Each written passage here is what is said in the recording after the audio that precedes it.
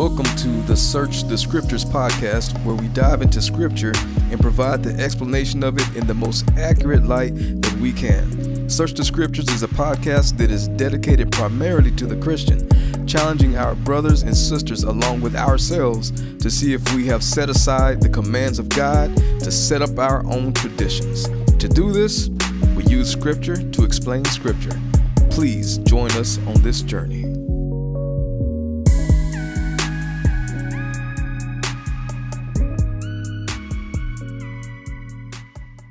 Genesis chapter 1. So Genesis chapter 1 verses 1 through 2 says, "In the beginning God created the heavens and the earth. Now the earth was formless and empty. Darkness covered the surface of the watery depths, and the Spirit of God was hovering over the surface of the waters." So I would like for you to take note that the earth itself was just a watery mass without any form. So it had no form to it at all, no shape to it. It was just a bunch of water. Also take note that the Holy Spirit is here to witness this event. So we're going to go into a couple of different scriptures that leads me to explain a little bit of this. And that's Romans chapter 8, verse 16 says, "The Spirit himself testifies together with our spirit that we are God's children." So we have here in Romans 8:16 saying that the Spirit himself testifies together with our spirit. So he testifies with us. Also, Acts chapter 5, verse 32 says, "We are witnesses of these things, and so is the Holy Spirit whom God has given to those who obey him." So we're told here that this Holy Spirit witnesses for us. And what's interesting about this is that he was there from the beginning. So he's there from the beginning. He's witnessing this creation take place. And the reason that we believe is because the Holy Spirit, who has witnessed this from the beginning, is testifying to us that what we are reading right now is true, that it actually happened. Continuing on with Genesis chapter 1. So Genesis chapter 1 verses 3 through 5 says, "Then God said, 'Let there be light,' and there was light. God saw that the light was good. God separated the light from the darkness. God called the light day, and he called the darkness night. Evening came, and then morning, the first day." So take note that this light that was created here isn't the sun. It's instead the very creation of light itself. So it's not the sun, that's to come later. This is just the creation of light.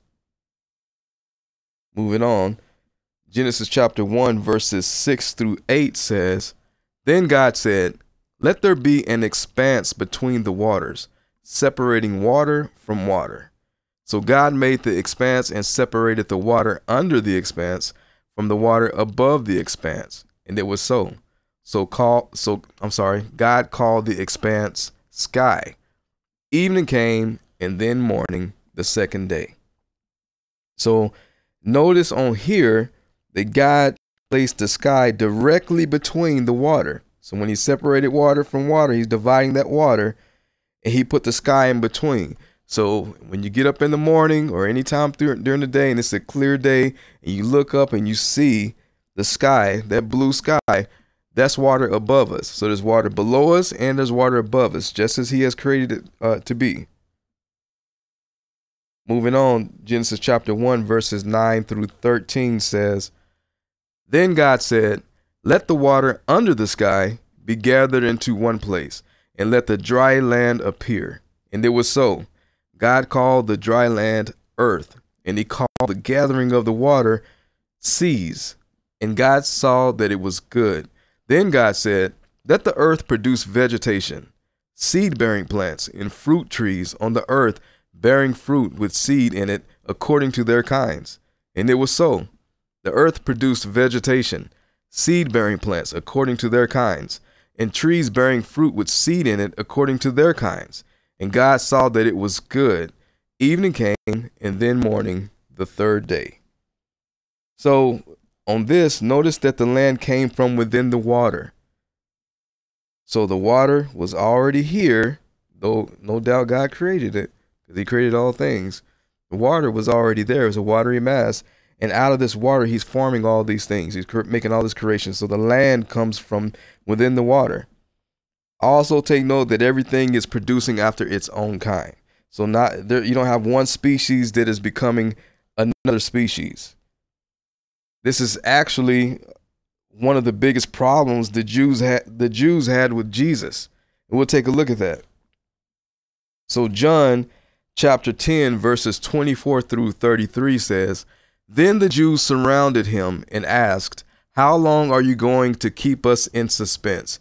If you are the Messiah, tell us plainly.' 'I did tell you, and you don't believe,' Jesus answered them. 'The works that I do in my Father's name testify about me, but you don't believe because you are not my sheep. My sheep hear my voice. I know them, and they will follow me. I give them eternal life, and they will never perish, ever. No one will snatch them out of my hand. My Father, who has given them to me, is greater than all. No one is able to snatch them out of the Father's hand. The Father and I are one.' Again, the Jews picked up rocks to stone him. Jesus replied, 'I have shown you many good works from the Father. Which of these works are you stoning me for?' 'We aren't stoning you for a good work,' the Jews answered, 'but for blasphemy, because you, being a man, make yourself God.'" So a lot is going on here because the Jews completely understood what he was saying by saying that God is his actual father. By him saying that God is his actual father, they understood that a human gives birth to a human. So a human begets a human, a dog will give birth to a dog, cat to a cat, then obviously a God to a God. And so for them, that's blasphemy because you're a man claiming to be equal to a God, to God. He says he and the Father are one, or one thing. That takes us back to a scripture in Deuteronomy chapter 6, verse 4. And it says, "Listen, Israel, the Lord our God, the Lord is one." So Jesus and his Father, just as he says, are one. Moving on. It got kind of deep. We'll get back to it down the line again. So Genesis chapter 1, verses 14 through 19 says, "Then God said, 'Let there be lights in the expanse of the sky to separate the day from the night. They will serve as signs for festivals and for days and years. They will be lights in the expanse of the sky to provide light on the earth.' And it was so. God made the two great lights, the greater light to have dominion over the day, and the lesser light to have dominion over the night, as well as the stars.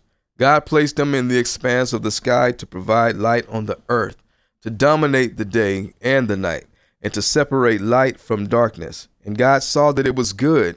Evening came, and then morning, the fourth day."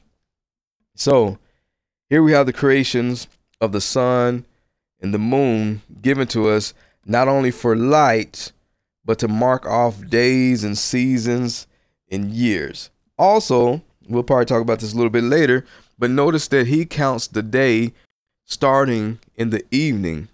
So from evening to evening is a day, as opposed to what we typically, especially here in the Western world, see the day starting when the sun comes up. This is the exact opposite. The way God sees it is when the evening comes. So when the sun goes down, that starts another day. So moving on this, Genesis chapter 1, verses 20 through 23 says, "Then God said, 'Let the waters swarm with living creatures, and let birds fly above the earth across the expanse of the sky.' So God created the large sea creatures and every living creature that moves and swarms in the water, according to their kinds. He also created every winged bird according to its kind. And God saw that it was good. So God blessed them. 'Be fruitful, multiply, and fill the waters of the seas, and let the birds multiply on the earth.' Evening came, and then morning, the fifth day." So we have these large sea monsters or serpents that are being created. Notice that in all of these things that happen with these sea monsters or these serpents that are being created, that everything he says is still good. He says he saw it and that it was good. Continuing on. Genesis chapter 1, verses 24 through 25 says, Then God said, Let the earth produce living creatures according to their kinds, livestock, creatures that crawl, and the wildlife of the earth according to their kinds. And it was so. So God made the wildlife of the earth according to their kinds, the livestock according to their kinds, and creatures that crawl on the ground according to their kinds. And God saw that it was good. Take note once again that these are being made according to their kinds. Again, we do not have creatures that are starting out one thing and then turning into another, such as what evolution would teach us. Moving on. Genesis chapter 1, verses 26 through 31 says, Then God said, Let us make man in our image, according to our likeness. They will rule the fish of the sea, the birds of the sky, the livestock, all the earth, and the creatures that crawl on the earth. So God created man in his own image. He created him in the image of God. He created them male and female. God blessed them.